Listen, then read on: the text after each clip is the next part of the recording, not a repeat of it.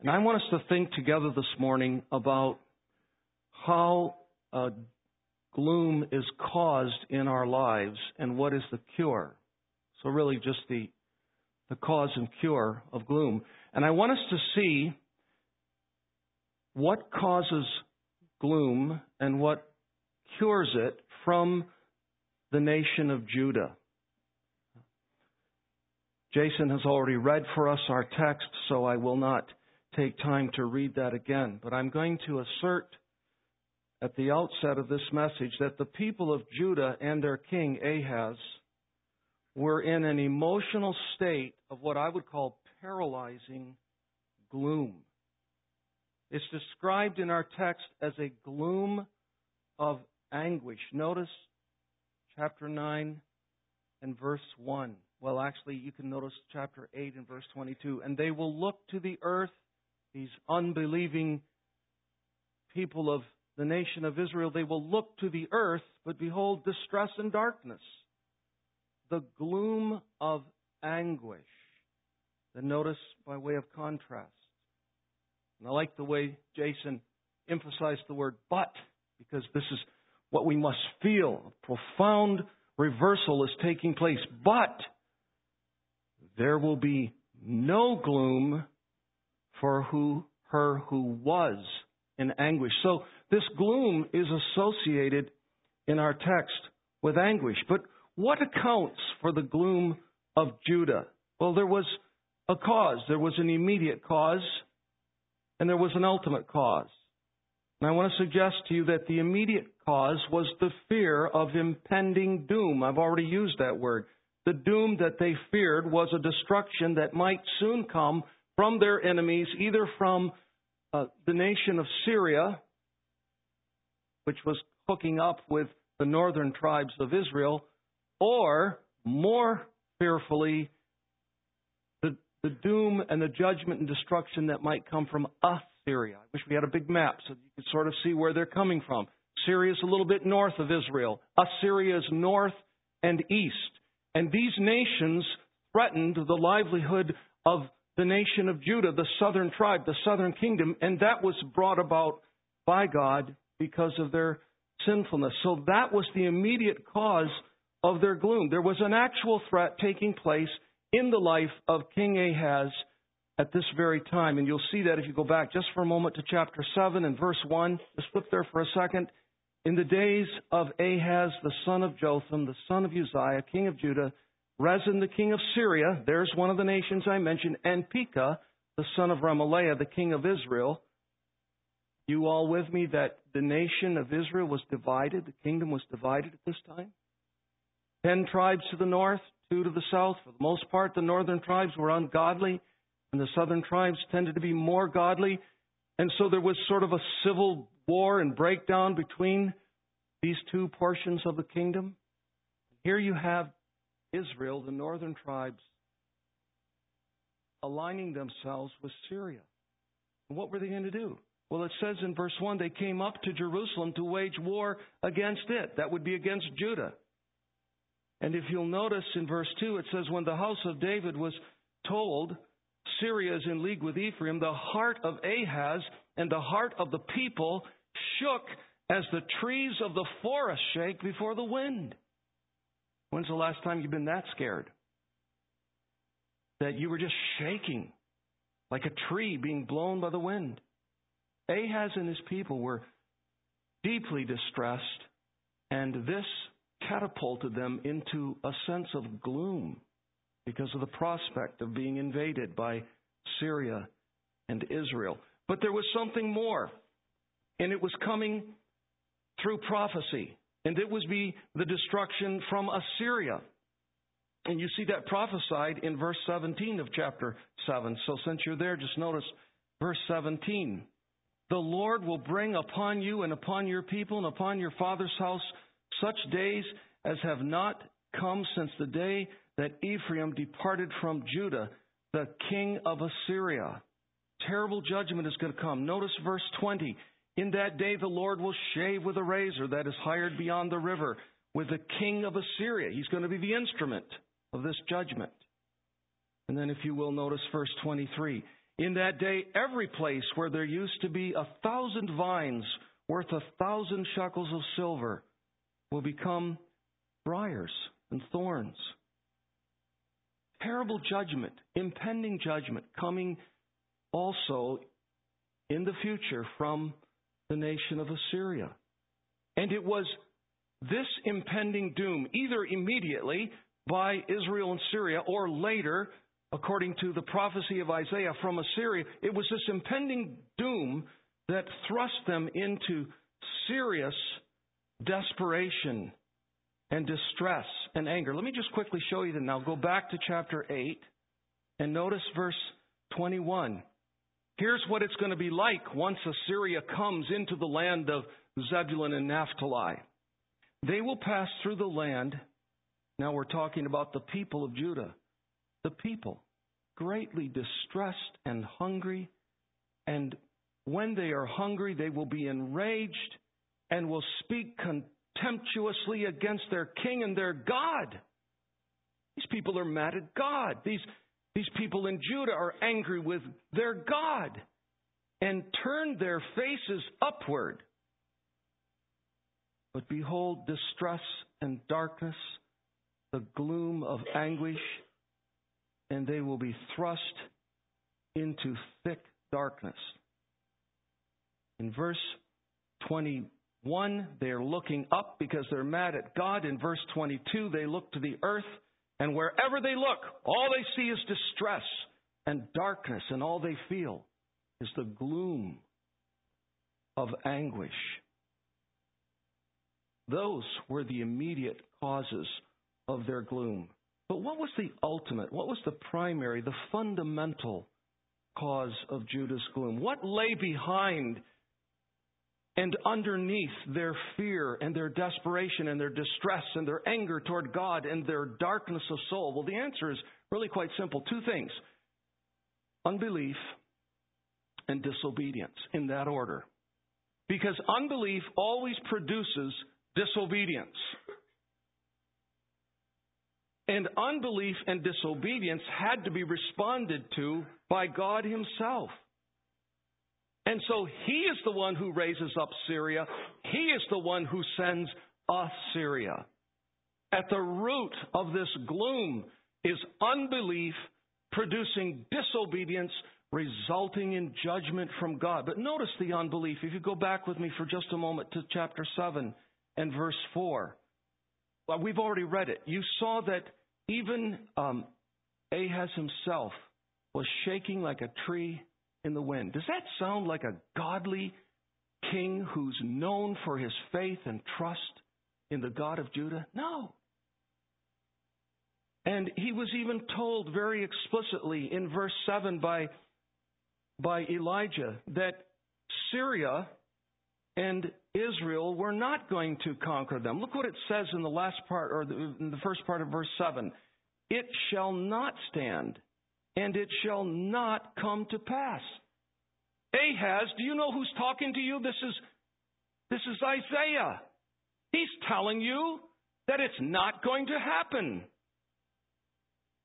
And then Isaiah exhorts Ahaz and says in the last part of verse 9, if you are not firm in faith, you will not be firm at all. Unbelief. Unbelief was characterizing this nation. And then when you come to, well, I think I'll just forego looking at these other passages. I'm simply trying to point out to you that there's a lot of unbelief on the part of Judah and their king. And that unbelief was resulting in disobedience. So, dear people, if they had believed and obeyed God, if they had remained firm in their faith, if they had held on tightly to the Word of God, which Isaiah was doing, if they had first and foremost feared the Lord, just notice chapter 8, verses 12 and 13. God is now talking to Isaiah. Isaiah is the only one who has faith. And God comes to Isaiah and He says in verse 12, do not call conspiracy all that this people calls conspiracy, and do not fear what they fear. Isaiah, don't let these people produce fear in you. Don't fear what they fear, nor be in dread. But the Lord of hosts, Him you shall regard as holy. Let Him be your fear, and let Him be your dread. If they had only been like Isaiah, this nation would have prospered under God's blessing and would not have come into the bondage of Assyria. They would have enjoyed freedom and abundance and safety and peace, but sadly, they didn't. So that's the cause of their gloom. So much for the cause. Impending doom caused by the disobedience of unbelief. Now, I want to turn immediately to the cure. Two parts of my outline. The cause of gloom, the cure for gloom. Just to review, and what happened with Judah can happen with us.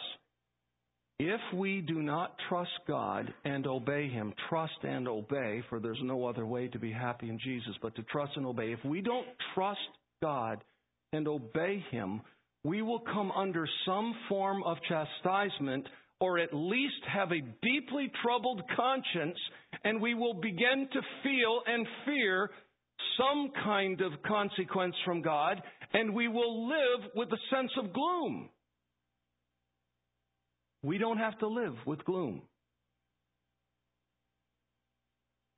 So that was the cause. Well, what is the cure? What was the cure for Judah? Well, the cure for Judah is prophesied for us in this 9th chapter. And I want us to notice that now. A cure was surely prophesied. And I'm going to say this, that the cure was actually a gospel cure. And when I say a gospel cure, I don't mean just generally good news. I mean gospel in the sense of revolving around and rooted in and resting upon the coming Savior, the Lord Jesus Christ. Judah's cure for doom and gloom was Christ. Notice verse 1. But there will be, that's in the future, there will be no gloom for her who was in anguish. Now, I need to explain something. I hope I can make this clear. I wondered this week, how can I make this clear? What Isaiah is doing now is he is speaking prophetically. And he's saying, if I can just sort of illustrate it this way, here we are in a state of gloom. But a day is coming when there will be no gloom. And Isaiah, as it were, transfers himself on the other side of what he's going to tell them is going to happen. And he says, now there is no gloom because of what God does for Judah. So what he's saying, he speaks of as if it had already happened, but mind you, it hasn't happened yet. Obviously, this is 700 and roughly 35 years before Jesus was even born. But he's going to tell the nation about a coming Redeemer. And it's so certain that he speaks of that which is going to come and that which is going to happen as if it had already happened. This is sort of a typical prophetic device. The prophet goes beyond what he's going to tell the people is going to happen and looks back so that they can see it as if it had already happened and they can visualize it better. That's exactly what he's doing. So when he says, but there will be no gloom for her who was in anguish, he's looking back on the anguish that's still actually ahead of them. In the former time, he brought into contempt the land of Zebulun and the land of Naphtali. I hope I'm not confusing you. It hasn't actually happened yet because Assyria hasn't actually come to bring this contempt. But in the mind's eye of the prophet Isaiah, it has already come. But it's over. Because the last part of verse 1 says, in the latter time he has made glorious the way of the sea, the land beyond the Jordan, Galilee of the nations. And if that's confusing to you, the way of the sea, just from the northeast of the land of Israel was Mesopotamia, And those nations found their trade route to go down through the way of the sea, because off to the west was the Mediterranean Sea, beyond the Jordan. And so it came to be known as the way of the sea. And so many nations came into northern Israel during their time of unbelief to distress them, that it actually came to be called Galilee of the Gentiles. So that's all he's talking about. He's saying that the contempt that Naphtali and Zebulun, you understand, those are tribes of Israel in the northern part of Israel, in what we would now call Galilee. They were going to experience contempt from Assyria. But that contempt in the latter time is going to be made glorious. Now, do you see some contrasts here? I want you to appreciate these contrasts. Look at verse 22 of chapter 8. They will look to the earth, but behold, distress and darkness, the gloom of anguish. Just fix on those two words for a moment, darkness and gloom. Now come to verse 9 and see the contrast. But there will be no gloom for her who was in anguish. And go down to verse 2. The people who walked in darkness have seen a great light. So we have darkness and light. We have gloom and we have joy. We have contempt and we have glory. This is the great contrast. This is the great reversal that God Himself is going to bring about. But how did Judah get from gloom to no gloom?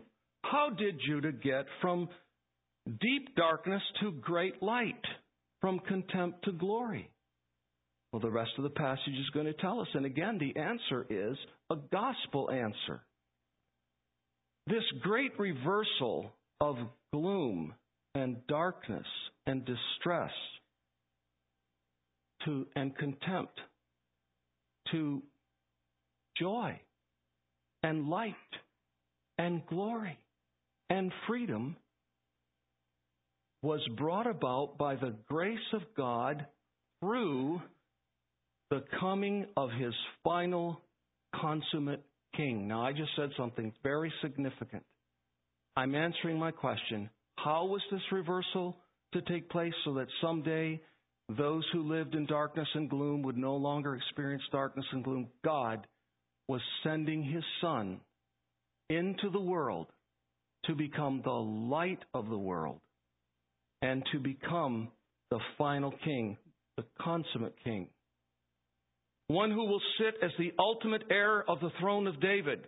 Notice verse 7, of the increase of His government. I'm in chapter 9. Of the increase of His government and of peace there will be no end on the throne of David and over His kingdom. You know that the Old Testament prophesied repeatedly that someday out of David's loins would come a final king who would sit on His throne and set up a kingdom that would never, ever, ever come to an end. That's the kingdom of our Lord and Savior, Jesus Christ. This is the way that God cured the doom. This coming king established His own spiritual kingdom. This coming king took the government upon His shoulders. You see that at the end of verse 6. And the government shall be upon His shoulders. This coming king set up a government that brings about peace. You see that in verse 7.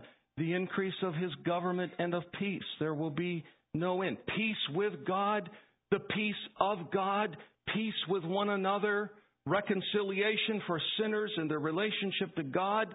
And He's going to establish a government that is characterized by righteousness and justice. You see that also in verse 7. A government and a kingdom that will continue to increase like the growth of the mustard seed, like the spread of yeast in dough. Remember the parables of our Savior, the kingdom parables. And this kingdom is going to grow and increase until it consummates and until it culminates in the return of our Savior and becomes the kingdom of glory. The kingdom of grace becomes the kingdom of glory. I really want you to appreciate that word increase in verse 7. Of the increase of His government and of peace there will be no end. As we sit here this morning, the kingdom of our Savior is increasing. His government is increasing. It is growing. It is expanding. We prayed today for some peoples in India. Worldwide, His kingdom advances. It doesn't look like it from our perspective, but God sees what is happening. The government is continually increasing by God's grace. That's what's happening. That's the cure. So, dear people, please appreciate that this prophecy in chapter 9, especially in verses 1 through 3 and so forth, isn't primarily about Israel and Judah's return from Assyria or from Babylonian captivity. That did happen. But this description is way too glorious for that return. Way too glorious.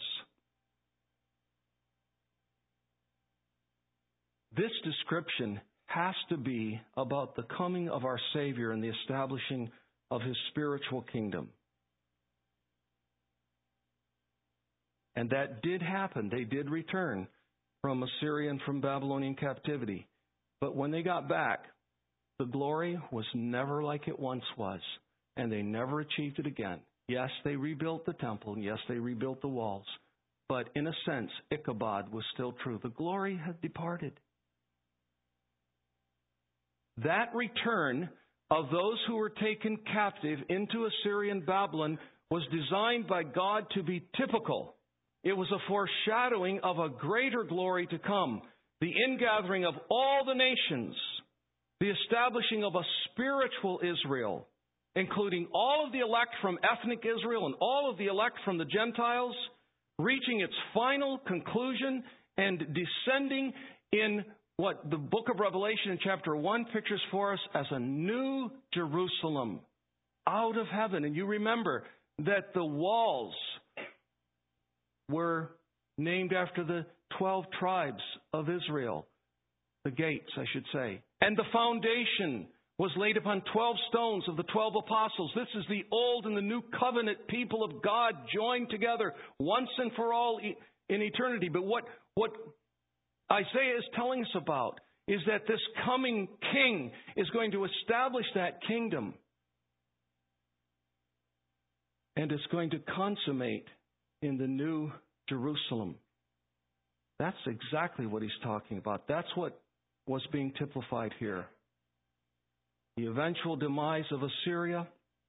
You'll notice, if I could just quickly point this out, in verse 3, there's this discussion of great joy that's going to come, increased joy, rejoice, like the joy that people have when the harvest is brought in, like the gladness people experience when they have gotten a victory over their enemy and they divide the spoil. And then he explains how that joy is really actually going to come, because the yoke of his burden and the staff for his shoulder and the rod of his oppression has been broken. That's true of Assyria. And the people of Judah were allowed to come back. But it's a picture of a spiritual oppression broken by God in the lives of His people. And when you come to verse 5, this is a military picture. For every boot of the trampling warrior in battle tumult and every garment rolled in blood will be burned as fuel for the fire. You know, after a battle and you won and you took the spoils and the things you wanted to keep, you didn't leave everything out in the field. So they would take the clothing and the articles of their former enemies that had all been killed. They'd put them in a big pile, all the boots and all the clothing that was bloody, and they'd set them on fire. And that bonfire would be a great picture of their victory. This is a picture of the triumph of Christ over our enemy and the grounds for our being set free from our yoke of burden and our oppressor.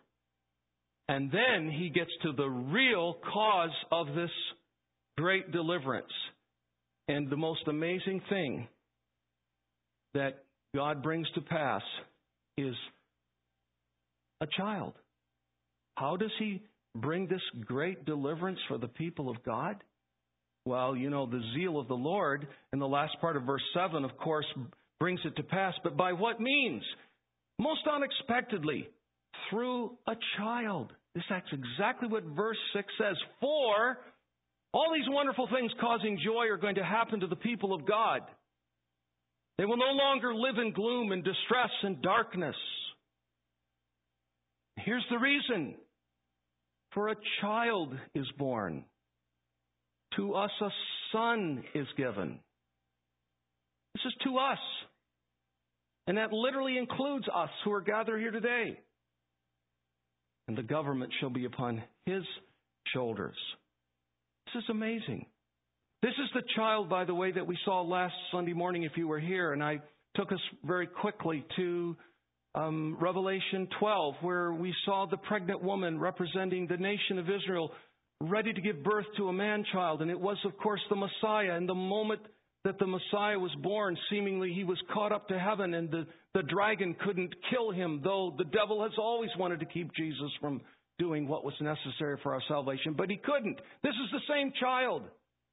This is the same child of chapter 7 and verse 14, which is often a text preached on at this time of the year. You know that one so well. Therefore the Lord himself will give you a sign. Behold, a virgin shall conceive and bear a son, and shall call his name Emmanuel. That's who this child is. It is our Lord Jesus Christ. And all of this great deliverance, this final kingdom, this wonderful government, this unspeakable peace, was purchased by this child who became a man. And this son who was given, it all came from him. He lived a sinless life. He died a substitutionary death in order to purchase this kingdom. And the great reversal of the doom and the gloom began to take place in the very region where Judah experienced defeat and contempt. Do you see that? We read that in verse 1. It says, there will be no gloom for her who was in anguish. In the former time he brought into contempt in the land of Zebulun and the land of Naphtali. And why did Jason read for us Matthew chapter 4? Because it clearly says that Jesus left Nazareth and went to Capernaum in the land of Zebulun and Naphtali, that it might be fulfilled, which was spoken by the prophet Isaiah. And we have a verbatim quote of our text. What is the point? The point is that Matthew makes it very clear that Jesus Christ was that son, was that child, came to bring about this great deliverance. It's exactly what the point is. And so a light had dawned. And that's what the text says. No wonder Jesus called himself the light of the world. He is our escape from darkness. So do you see any analogies here? If this were just a class, a Bible study, I'd really like to pause. And I'd like to ask you, what analogies do you see between Judah of old and those of us who are gathered here today? And I hope that you would see several things, because there are several things. Now, for example, Judah was unbelieving. We are unbelieving. Judah was disobedient because of their unbelief. We're disobedient. Judah was under judgment. We are under judgment by nature. Judah was facing doom. We're facing doom if we're not right with God. Judah was experiencing gloom. We experience gloom if we're not forgiven of our sins. Judah was under oppression. We are under oppression by someone worse than the imperialistic king of Assyria, the devil himself. Judah was in darkness. We're in darkness. Judah needed deliverance. We need deliverance. Judah had a cure. We have a cure. I'm not imposing these parallels. They're there. They're in the passage, and they're designed for us to see. And this deliverance for us from all of these terrible things that caused gloom for Judah and gloom for us, this deliverance is all wrapped up in this child who would become a king. And you know what? I haven't even said a single word about what he shall be called. I haven't even said a word about that. The great passage, the great text here, the great verses, verse 6 and verse 7. And all I'm going to say is there's this fourfold name. I think it's better to see these as belonging together in couplets as opposed to his name shall be called Wonderful, Counselor, I think we should see it as Wonderful Counselor, Mighty God, Everlasting Father, Prince of Peace. This is his name. This child who was born, this son who was given, upon whom the government would rest, who was establishing a kingdom that would ever increase and never end, a kingdom characterized by peace and righteousness and judgment.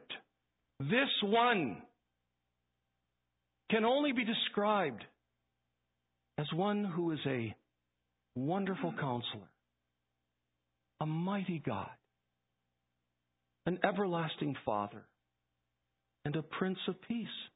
How rich are those titles for our Savior? Do you need that? I was thinking again this week, you know what I really needed before I was converted and still need? I really need a counselor. I really need a counselor. I have so many dilemmas and so many pronenesses to be misdirected in my life. But I don't just need a good counselor. You know what I need? I need a wonderful counselor. You know what else I need? I need power. I need a God with a capital G. I need a mighty God. No man can do for me what I need done. But I want one who is father-like and will never quit being a father to me. I want one who would be an everlasting Father. Yes, Jesus is called a Father here. Don't let that trouble you, because the name Father, as far as belonging to the Trinity, had not yet been revealed in the Scriptures. But the Son is Father-like. We may think of Him. In fact, we are required to think of the Lord Jesus as an everlasting Father, not to be confused with God the Father in the Trinity. I need a Father who loves and cares tenderly and compassionate for me and will never quit. You know what else I need? I need peace. I need peace in my soul. I need to know I have peace with God, and I need the peace of God. And living in this world with all the turmoil and the war against sin and all of the other difficulties in life, I need peace. What I really need is a Prince of Peace. These are the things that Jesus is to all who believe and trust in Him. I'm going to read to you what Ray Ortlund said about this. He said, look at Jesus as a wonderful counselor. He has the best ideas and strategies. Let's follow Him. As a mighty God, He defeats His enemies easily. Let's hide behind Him. As the everlasting Father, He loves us endlessly. Let's enjoy Him. As the Prince of Peace, He reconciles us while we are still His enemies. Let's welcome His dominion. Isn't that beautiful? And so, that's who this one is who sits on this throne. He is to His people, to those who trust in Him, a wonderful counselor, a mighty God, an everlasting Father, and a Prince of Peace. And isn't it amazing that this kingdom not only increases in our own souls? Do you experience the advancement of Christ's kingdom? Is His kingdom advancing? Is it ever increasing in your life? It should be, because He set up His throne in your life. But the kingdom in this world is ever advancing, and the kingdom of peace itself is ever advancing. And here's what's sort of mystical and just blows our minds when we think about it. The wonder and the glory and the joy of heaven itself will ever increase. Even our sense of peace will get greater and greater and greater throughout the eons of eternity. Again, to quote Ortlund, he says, there will never come one moment when we will say, this is the limit. He's talking now about in eternity, on the renewed earth, if you like to think of it as in heaven right now. There will never come a moment when we will say, this is the limit. He can't think of anything new. We've seen it all. No. The finite will experience ever more wonderfully the infinite. And every new moment will be better than the last. Think about that. Every new moment will be better than the last? Yeah, because our understanding of God and His glory will be ever increasing. And that will bring us new joy and new peace and a new sense of wonder. And we'll just feel like we can't contain any more. But He'll just keep doing that. And because He is infinite, He'll never say, that's it. I've told you everything I can tell you. There's nothing more I can show you. There's nothing more to be seen. It's it. That would be wonderful enough. But God can't do that because He's infinite in His glory. And so this kingdom that we've been made a part of, which is ever increasing, a kingdom of peace, is something we're going to enjoy more and more and more throughout the eons of eternity. It's amazing. And that is the prospect. You talk about something to do away with gloom. Wow. That's the cure for gloom. And I have to say to you, if such a light is available to deliver us from such darkness, if such a counselor is available to give us such guidance and direction, if such power is ours, the power of a mighty God to deliver us from all of our enemies, if such fatherly kindness is available to us to be protected and guided and guarded, if such peace is available to us, if such joy, such stability, such deliverance from instability, such a kingdom, one that is permanent and irreplaceable, if such a payment for our sins is available for such guilty sinners as we are, this is my question. If all of these things are available, if all of these things are possible, why on earth would any sane human being not take hold of all of it by faith and just revel in it and just exult in it and in its delights? We who are Christians can understand why those of you who are not Christians wouldn't want what we have, except we remember when we didn't want it either. And now we know why we didn't want it. And recently we've gotten help in understanding that through Pastor Rich. It's because we were dead in our trespasses and sins, and we couldn't see it, and we couldn't desire it. And that just shows us again how desperately we need the grace of God. So, dear people, I want to conclude, and this is what I want to say to you. And I apologize if perhaps necessary for sort of the tedious part of explaining the whole business about Judah. But that's where the passage is found. And I want to jump away from its historical context. If that was tedious, dismiss all that and understand this, that the cause and the cure of Judah's doom and gloom is largely the same as ours. I hope you at least saw that. They were in gloom because doom was coming. Doom was coming because of their unbelief, which led to disobedience, and God isn't going to tolerate that. And when we stand before impending doom, we feel gloom. And we should feel gloom. And the gloom that we should feel if we are outside of Christ should be 1,000,000 times worse than the gloom of Ahaz and the people of Judah, because it's eternal judgment. So I say again that the cause and cure of Judah's doom and gloom is largely the same as ours. The cure, in fact, is identical. The cure is God's gift to us. Unto us a child is born, to us a son is given. Christ is God's gift to us. Not just at Christmas, but for all of life. God so loved the world that He gave His only begotten Son. Whosoever believes in Him should not perish, but have everlasting life. This is what we need to think about. In just a few days, it will be Christmas Day again. And as Pastor Keith prayed, we all know that the birth of Christ didn't happen exactly at this time, probably more like in March. But this is the time we think about it. And what a glorious thing to think about. Is it the greatest act of God in redemptive history? No. The greatest act of God in redemptive history was Christ dying on the cross and making an atonement for our sins and propitiating the wrath of God toward us. But dear ones, He could not have done that without coming here. Talk about contextualization. That was the subject of the topic in last week's missions class. He came down and identified with us and took on our humanity. A son was given. A child was born. He had to live in our place. The incarnation was essential for God's plan with regard to substitution. He had to become one of us. And so even though it all consummates in the cross, never, never, never underestimate the gift of the Son. Never underestimate the glory of the incarnation.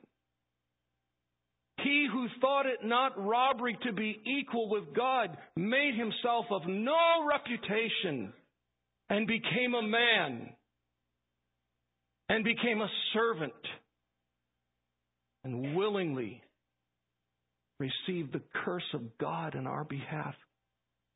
And this time of the year, we get to think about the glory of His incarnation, the glory of this gift. So then, this is what I say to you as I part the pulpit this morning and leave you. Dear friends, especially those of you who are not yet Christians, but also to those of us who are and still struggle with our sins, I commend to you again this morning the light of the world, the sovereign of an ever-increasing government. I commend to you a wonderful counselor, a mighty God, an everlasting Father, a Prince of Peace. And I plead with you, embrace Him for the first time or for the 10,000th time again. Embrace Him by faith. Enjoy Him to the fullest. Exalt in Him, because He is our precious Savior. Let us pray. Heavenly Father, how do we find words to thank You for the gift of Your Son? When we read that a Son is given, we know that He was born of the Virgin Mary, and He was her Son. But ultimately, He was and is Your Son. How we thank You for that gift. Lord Jesus, we do thank You that You reversed the gloom and the doom, and that You brought light where there was darkness, and You brought liberty where there was oppression, and You brought glory where there was contempt. You brought peace where there was distress. Thank You. We praise You. Help us to love and trust You better. Be merciful to any here today who've never really looked upon You for the first time as their only hope. May they be honest about their gloom. And may they seek the cure in You. So bless us and help us. We pray in Jesus' name. Amen.